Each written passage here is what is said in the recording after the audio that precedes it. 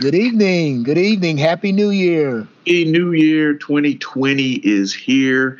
A new year and a new year for the podcast. Podcast. Yeah, we are celebrating an anniversary. Yes. We've been doing this for a year with more than 20 episodes, and we've just been enjoying it. And we hope our listeners continue to follow along with us and share information with your friends and everyone so that we can continue to enjoy what we're doing with the podcast. Absolutely. Kickoff for season 2, as we can say. This is season 2. Season 2. And looking forward to it. So tonight on season 2, or the kickoff, I think we're going to discuss a movie that you watched over the holiday, and pretty relevant to the Black community and to people as a whole. And that movie is The Green Book. And you mentioned it was the first time you saw it. I saw the movie when it first came out in the theaters, and I've also got it on my iPad, and then occasionally I'll rewatch it again just because it was a good movie based on some true events that occurred during the times of segregation right, in the country. Right.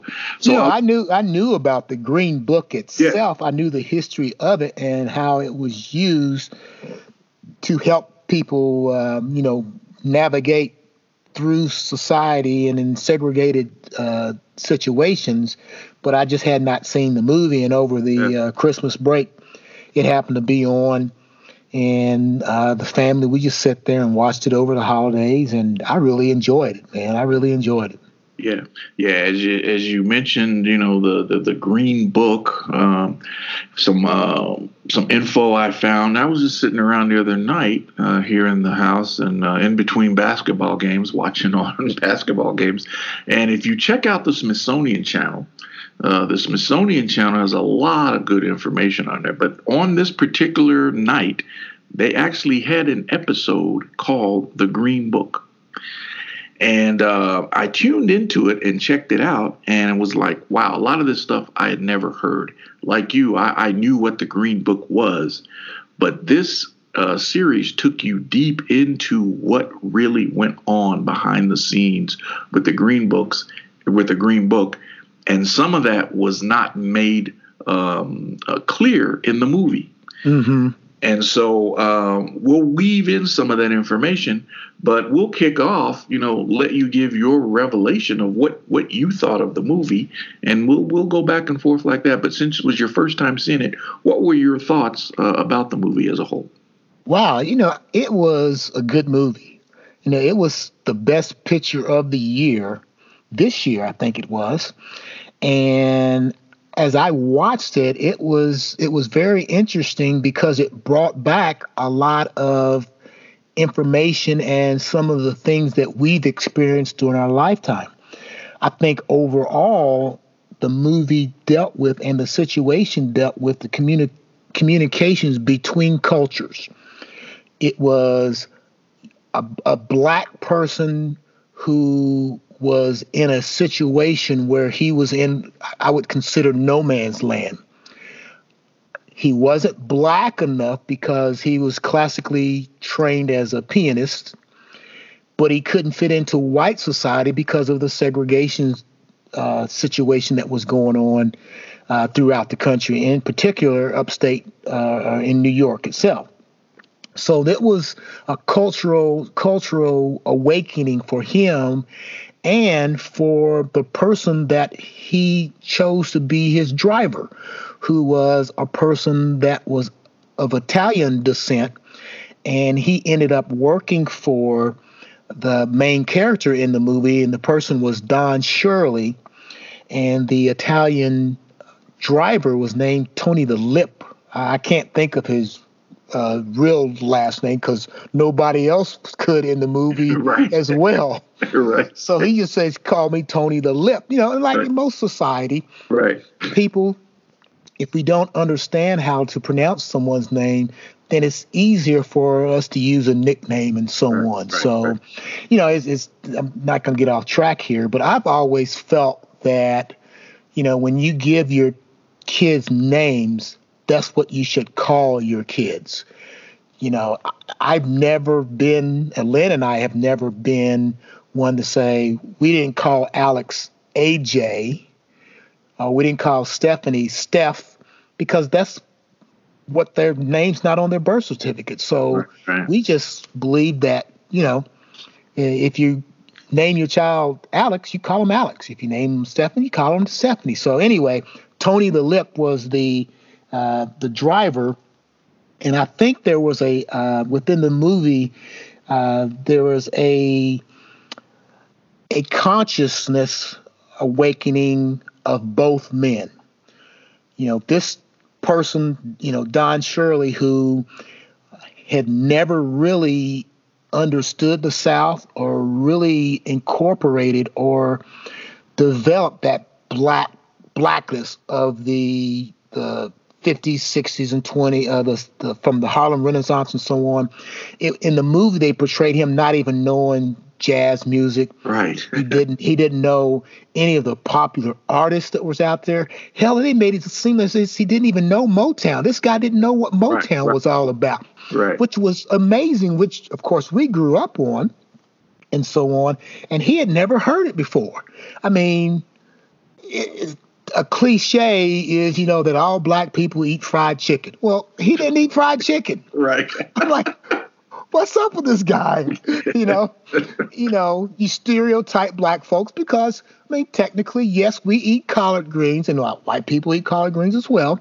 Right. But, collard greens, mashed potatoes, black-eyed peas, fried chicken is something that he was not used to because it wasn't part of him growing up. So that shows a little bit about the differences between the two cultures as well. This Italian guy who lost his job and he had to do something to help his family out as well. So he goes out, he becomes a driver of this black concert pianist, classical pianist, and they travel throughout the United States, the Midwest and the South. Interesting that I noticed that they went to Hanover College, and I went, "Ooh, that's interesting." Yep. Go to Hanover College. That's really interesting. So it was a good movie. I think towards the end, I'm really a big softie, and right towards the end, man, it brought tears to my eyes. The very last couple of scenes, I'm like, man, I knew it was going to happen, and tears still welled up in my eyes. Yeah. So that's my thoughts on it. I thought the movie was excellent, and I'm going to put it in my collection so that we can share it with friends and watch it when we want to as well, because it was an excellent movie. Yeah, I concur. The movie was fantastic. Supposedly based on true events that occurred. There was a bit of controversy because the family of Mr. Shirley came out after the fact and said, "No, a lot of what happened in there wasn't really true." You know, and that but there's always controversy surrounding something when you're portraying aspects of people's lives, and maybe certain people weren't brought into the loop on certain things. Stuff like that will occur. But overall, I thought it was a great movie. I think, as you alluded to, what you see the relationship developing between these two guys from totally different spheres of life. It surprised me when they started, on the trip, that, my man Mr. Shirley had never eaten fried chicken. I'm like, what? But again, I think it was a scene in the movie where they're at this juke joint, and he lets his hair down, and he starts tearing up that piano in the juke joint, and he's got people on their feet dancing, having a good time. I mean, he had some of that in his background. I think he was afraid to show it because his upbringing would not allow him to express that side of himself. But you saw that clearly during that scene in the juke joint. Yeah, and it let them know that as they were going to all these different places, and Tony the Lip knew about Motown, Tony the Lip knew about Little Richard, and he knew about Aretha Franklin and so on. So he was sharing what he knew as far as black culture even though that he grew up in a neighborhood that didn't really like black people. Right. But it's interesting, and we've always known that people that grow up in small towns and they don't want to associate with black folks, but yet they listen to Motown and yet they listen to black music, and it becomes part of the culture. Right. It's like, remember when Elvis was the big hit? Well, Elvis grew up in a small community in Tupelo, Mississippi, and he lived in a black neighborhood, and he went to black churches. And so he was able to cross over and bring black music to the white community. Right. And now, it's okay to listen to Elvis now. He's the king. Well, really, he wasn't the king. Little Richard was the king of all. And so that was the relationship that they had, and that he shared that information or those musical dialogues with Dr. Shirley and so on. And so it took Shirley a long time to kind of let his hair down a little bit, loosen up that tie that he wore every day. And so that he could go, when they got to the juke joint, he got to the juke joint, and even the black folks in the juke joint said, "What's he doing dressed up in here?" Right. And he was in tails. Right. He was in tails. Yeah. He was in tails because he refused to play because this hotel wouldn't allow him to eat in the restaurant that night. Well, his other two he had a trio. A trio. Yeah. The other two guys were able to eat, and they were one was a Jewish guy and one was a white guy, and so they were able to eat. And he says, if I cannot eat in this place, I'm not giving a concert." Right. And so they try to bogart him. They try to take advantage and say, "You need us more than we need you. So either you eat in the back or you're not gonna play." And so he goes, "Hell, I'm not playing." So that's when he goes to the juke joint, and he's dressed in tails, and the black folks look at him like, "Man, you look at you all sophisticated and stuff. Right. You gonna play?" Yeah. He goes, "Yeah, I can play a little bit." And he gets up there and tears that piano up. Black folks who was doubting his ability now says, "Oh, he's a regular guy. He's not all stuck up." Right. So that was a very interesting part of the movie. Right. And we do that. We can talk. We're talking amongst ourselves, but that is one of the issues in the black community. That if a black person is viewed as having a bit of sophistication, they speak with proper English, they conduct themselves in a certain manner, it appears to others within the community that, why are you acting uppity? Why are you acting white? And, this guy was just he was a product of his environment. Right. But as Keith Sweat says, don't get it twisted. Yeah. As Keith Sweat said, don't get it twisted. I can go this way too. And that's what they saw. They underestimated this guy. And when he got on that piano, man, he shut that juke joint down. Yeah. And folks were having a good time. And he had a good time because he realized, you're like, wow, there's a part of me that, that I've neglected. I think he realized that there's a part of me, part of my culture that I've neglected. And I think it made him feel good. Yeah. And that was, to me, that was one of the highlights of the movie for him doing that. It's like, wow, there's some redemption in that scene. And I really like that. One of the things that I want to throw out is, the title of the movie was The Green Book, but I don't think the aspect of what the Green Book actually was totally exposed in the movie. Right. I think the movie was told from the aspect of the white guy, and you get a different perspective. So for informational purposes, what I found from this series the other night, the Green Book was also known as the Negro Motorist Handbook. Right. Or the Negro Traveler Guide, whatever, started by a gentleman named Victor Green. And he was a postal worker in Harlem. And that is how the book came to be distributed. He utilized the infrastructure of the postal system to find out where to distribute the book or what places to put in the book so black travelers would have places of safe haven when they traveled across the U.S. Yeah, when they can travel safely and be not harassed. Right, and that wasn't, gotten into deeply in the movie. That was one of the things that disappointed me about the movie. It's like, okay, the title of the movie is this, but are you really talking about that? And I think the aspect of what that book was, what it meant to black families traveling, and how it provided black families in the 50s and 60s safe haven to take part in the American dream of traveling across this country was underestimated in the movie, was undervalued. So at the height, the book came out in 1936.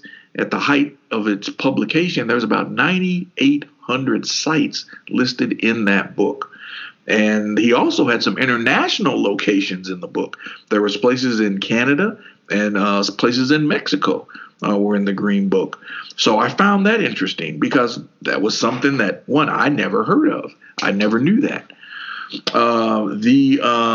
All types of businesses were in the Green Book. The movie, maybe touched on a few of those, but there were beauty salons, barbershops, hotels, you name it. If it catered to the black community, those businesses were listed in this particular book. Yeah, and it not so much that it catered to the black community, it was there for the black community because right. We couldn't. I remember traveling to my relatives in Florida and Louisiana, and we couldn't stay at a hotel. Right. I mean, Holiday Inn wasn't open for black folks in the 50s and 60s down south. It just was not. Absolutely. So most black families, if they were going to stay overnight, they had to find somebody in a town, a small town or wherever, where they're going to stop. And then they would have to stay there, pay them in a boarding house, and then get up the next day. Same goes with gasoline. My dad always took extra cans of gas, put in the trunk. Yeah. Because there were places where he could not get gas. And, we're traveling 12, 13 hours to Gainesville and 12, 13 hours to Houma, Louisiana. So that's what the Green Book did as well. As you mentioned, these are safe havens that you can go. You can go to, hey, man, I need my due done. Right. Can I stop in this? If I'm going to spend the night in this town, where can I get something to eat? Right. Where can I get something to drink, whether it's alcohol or sodas or whatever? Where can I laundry my clothes? Where can I get my hair did? Right. Okay. Right. So that's what the book was about. And I used to tell my students at Prairie Meridian High School about the Green Book, exactly what we're talking about now. And they were shocked that this just went on. It's as long as I taught, I always tried to bring a little bit of the black element into teaching history. And they had never heard of the Green Book. Wow. But they heard of it when I brought it up, because in the history books, the Green Book is not in there. Nope. So I always add, little interesting side notes to my teaching as I taught for 30 years. Yeah. It was this particular series. I mean, it opened up like, wow, I never knew that. And that's, again, it's if American history needs to be told, stories like this, about what this book was, that needs to be a central part of when you're hitting on that chapter of the civil rights movement, civil rights in the U.S. Stuff like this needs to be included in that, so people know this is what the struggle is really like for people, our parents who grew up at the height of the civil rights movement. That the fact that you can't go eat certain places. I mean, you literally have to try to find a place to eat or go to the bathroom or whatnot. Right. And I mean, it was like, this is, on some levels, it was inhumane that people were treated like that. But thank goodness for people like Mr. Green, who had the foresight to say, you know what, we can do something about this. And so he developed a book that bore his name, and the rest is history, as they say.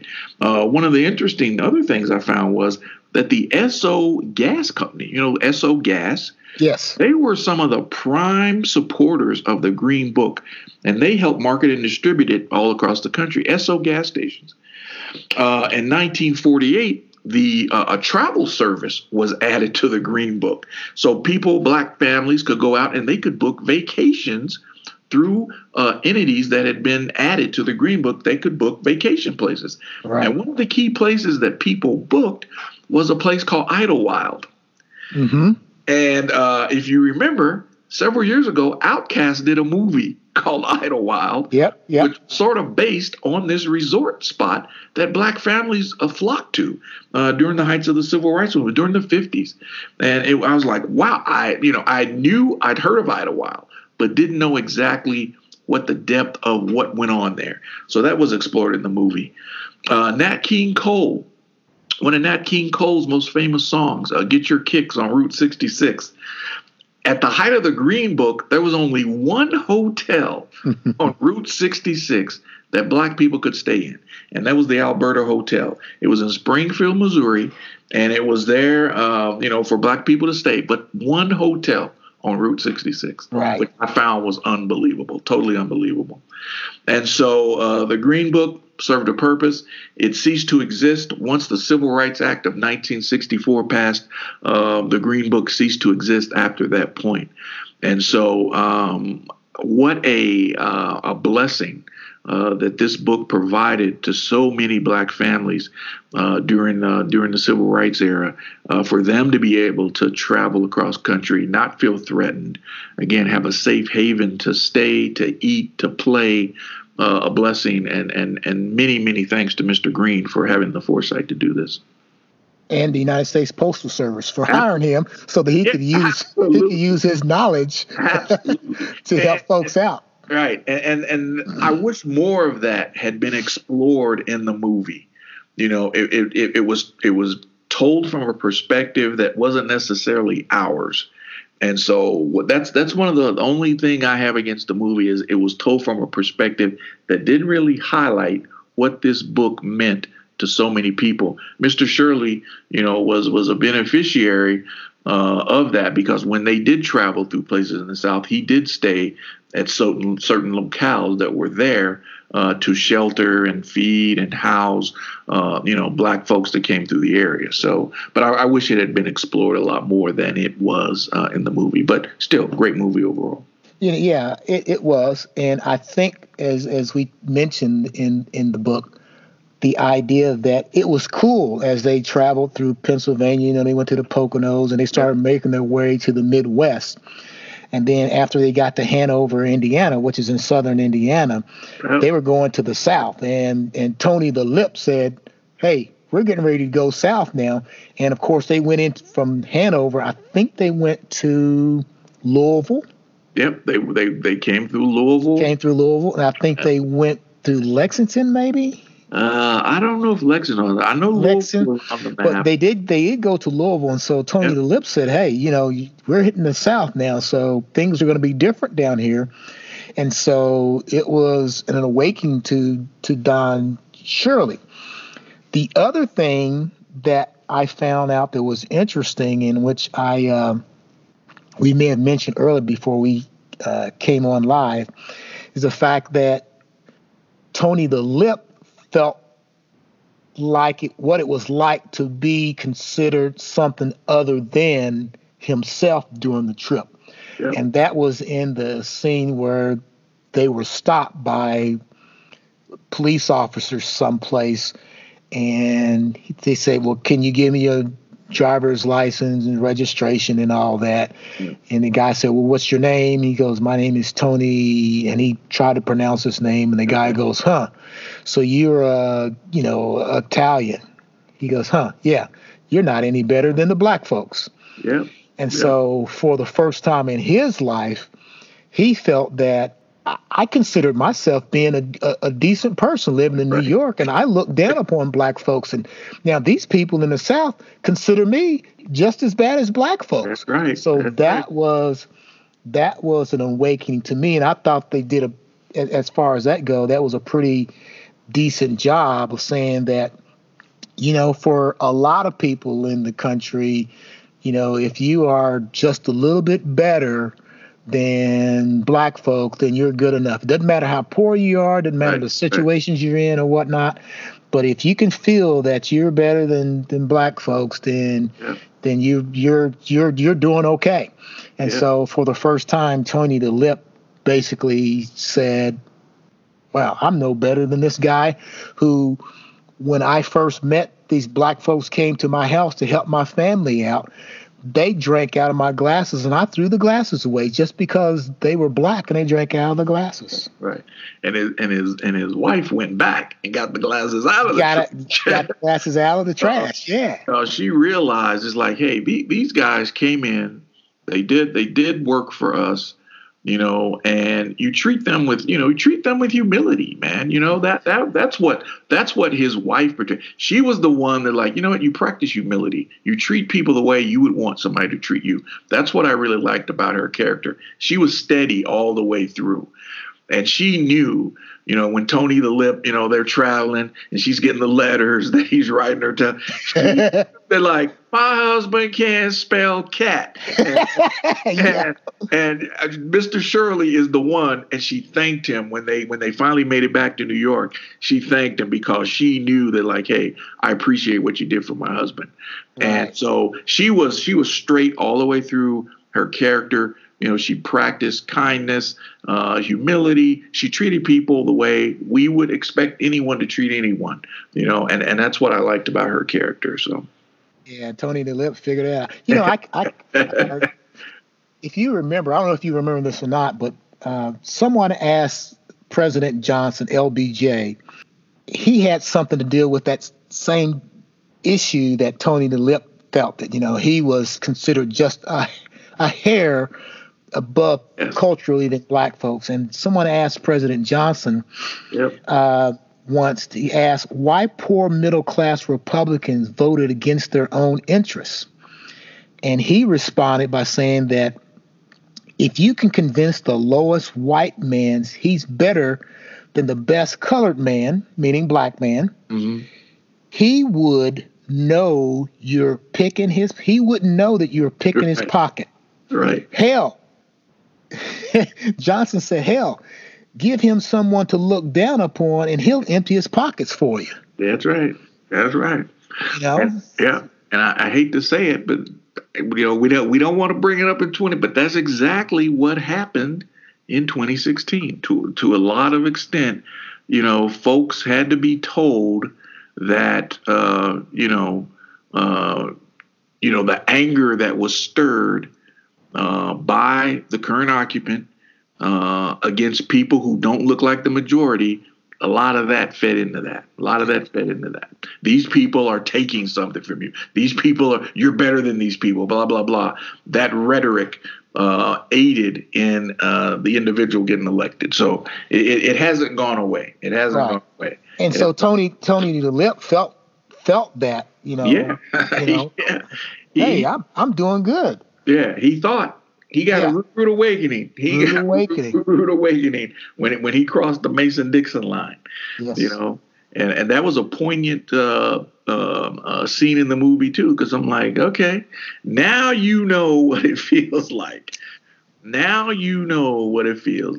And the cop was surprised, first of all, to see this white guy driving this black guy. It wasn't, Miss Daisy wasn't being driven. Right. And the cop was surprised when he pulled him over. And it's like, whoa, So a lot of interesting aspects of that movie, a lot of good human interest stories that were intertwined within that movie. Again, great movie. I just wish they had expounded more on the title of the movie and what that really meant to a lot of people who depended on that for their safety, as they just tried to be, part of the American experience. And you had to have this book. And and if you get a chance, go out if you have the Smithsonian Channel, either on demand or wherever, go out, and it's called The Green Book. I think it was called The Green Book, Ride to Freedom, something that I think that's the title of it. But one of the wasn't a commercial, but one of the public service announcements for The Green Book was that like the American Express card, don't leave home without it. That was just when you travel, make sure you have your green book with you. So you can experience and have a safe and enjoyable trip wherever you're going. Make sure you have your green book with you. So I thought, man, they did a fantastic job with the series. So check it out on the Smithsonian Channel if you have the opportunity. Absolutely, that's great. That's great. I remember I've got the Smithsonian channel since I watch YouTube Live. Okay. Or YouTube TV, and it's part of that. And they got some interesting things on Absolutely. there. Absolutely. Yep. So. Absolutely. Yep. Yeah. Yeah. Well, Wayne, what else is on your mind? Anything that comes up? Well, it's I'm just it's hard to believe we're into a new decade, and looking back on the last 10 years, man, a lot took place in a 10-year span. I don't know where 10 years went. On top of that, I don't know where 20 years went. 20 years, right? 20 years went, and we went to New York City. At the turn of 1999, we went to New York City to see the ball drop in Times Square. That was my wife's bucket list. So she's like, we're going to New York. I'm going to be in Times Square, 1999, New Year's Eve. So we were in Times Square, midnight, 1999, saw the ball drop into 2000. And we were just talking about it the other day. It's like, man, 20 years have gone by. Wow. 20 years have gone by. And you think like, man, 20 years is a long time. But in reality, it's not, because I don't know where it went. Well, when people are busy and they got families and so on, time just flies, man. It's just how it is. Yeah. Here's an interesting side note if you want to think about time. On New Year's Day, or the day after New Year's, I decided that I was going to go up into my attic and just clear out. I had to put in a new exhaust fan in our bathroom, and I had to run it, outside the house and so on. So we had a whole bunch of boxes and stuff up in our attic that's just been sitting there for decades.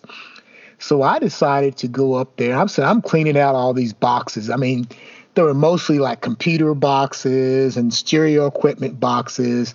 At this point, if we have to move, I don't need the box to put the stereo in and things like that. So we just chucked a bunch of that stuff out. Right. And in one of the boxes, I had a bunch of small things. And as I'm pulling things out and Lynn's kind of going through them, and there's a bunch of fiberglass insulation all over the place, so, where I do the podcast is the entrance to the attic is in this closet. Okay. So I'm going through and I'm pulling stuff out, and I found 2 matchbook covers. One said Wayne and Cynthia, October the 15th, wow, 1983. The other said Sharon and Joey, wow, December the 23rd, 1983. So up in our attic were 2 matchbooks that you guys gave out during your weddings that we attended. Wow, man. How about that? And here we are, 36 years later. And it's also amazing that within that year, just about within a year, a little over a year, all 3 couples, me, Lynn, you and Cynthia and Joey and Sharon, we were all married within about a year and about a month of one another. Yeah. That is wild. That is wild. And here we are, still kicking it. Yeah. Kicking it. And doing an activity that was birthed on a cruise that we took as friends and couples hanging out. We invited Greg and Marilyn to come along. But the core group, like you mentioned, the 3 of us, and Greg, we grew up with Greg as well.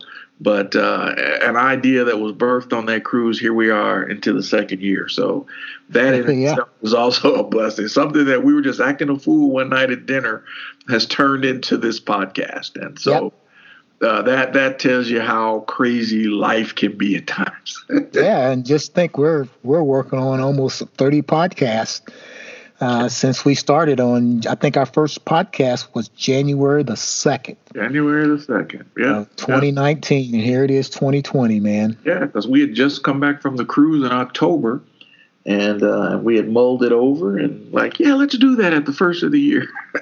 Yeah. And here we are. So into the second year. So it's been a blast. And it's always good to talk about topics that, not necessarily have something to do with, growing up in E-Town or whatnot.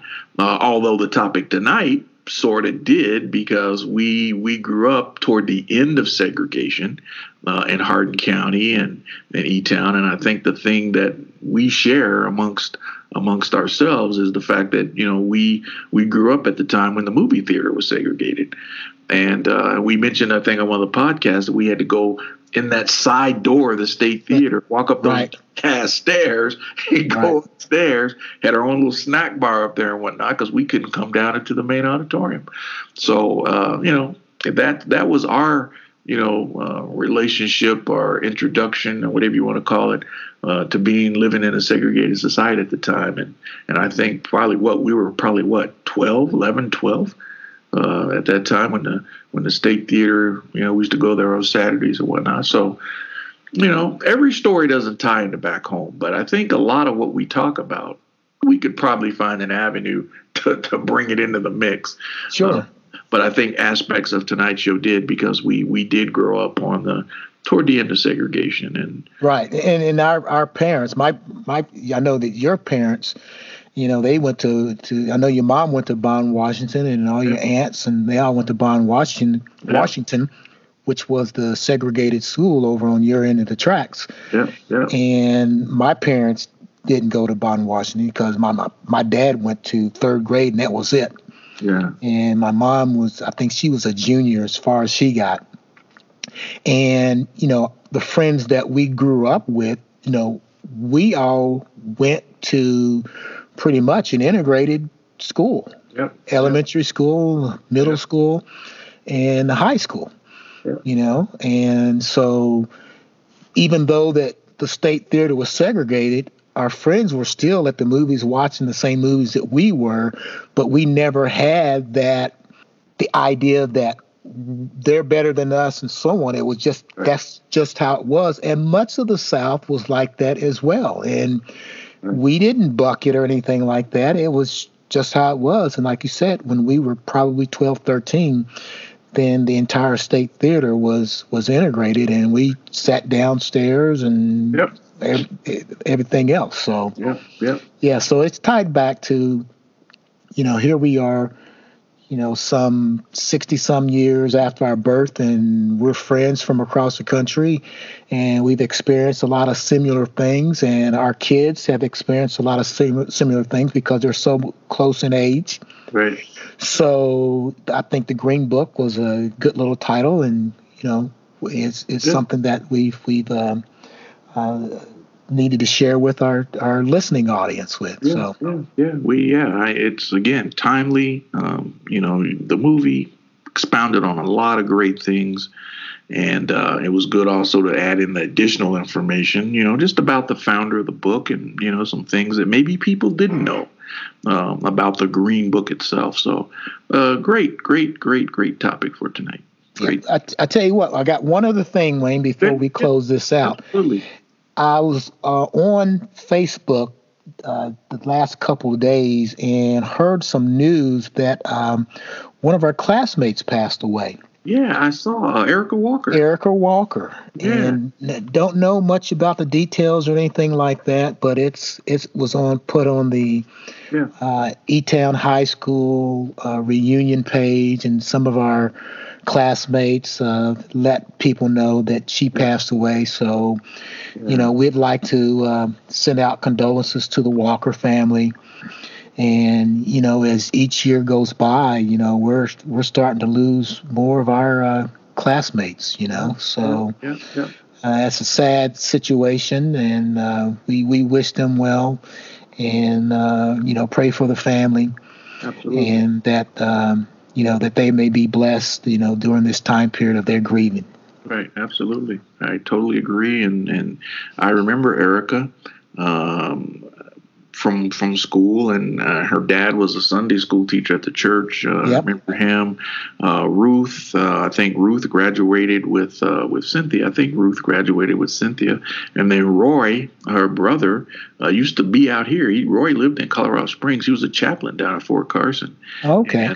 And we went down to the chapel one Sunday where he was the chaplain over this particular Protestant chapel down at Fort Carson. So we had a chance to tag up with him several years ago while he was out here. And I'm not sure where he's stationed now or if he's actually retired out of the Army. Mm-hmm. But great family, I think. Bobby, Ruth, Erica, Willie Rose. Huge family. So yes, we want to remember Erica tonight and prayers to the family. Yeah. Oh, well, all right, brother. I think this is we've made it to the close to the top of the hour. This is a nice little topic that we've had some discussions on. So absolutely, we want to wind this down, and hopefully, all of our listeners out there, the few that we have. We hope that you can get something out of tonight's podcast. And if you're interested in looking up more information on the Green Book, please do so. Wayne mentioned the Smithsonian has information on it as well. So with that, I'd like to say that's where we are at now. How about yourself? That's where we're at. And this wraps up the first episode of season 2 of the Cross Tracks podcast. Check us out, SoundCloud, iTunes, and the Android platforms, the Google platform. So until the next time, we're out. We're out. Happy New Year, everybody. Happy New Year.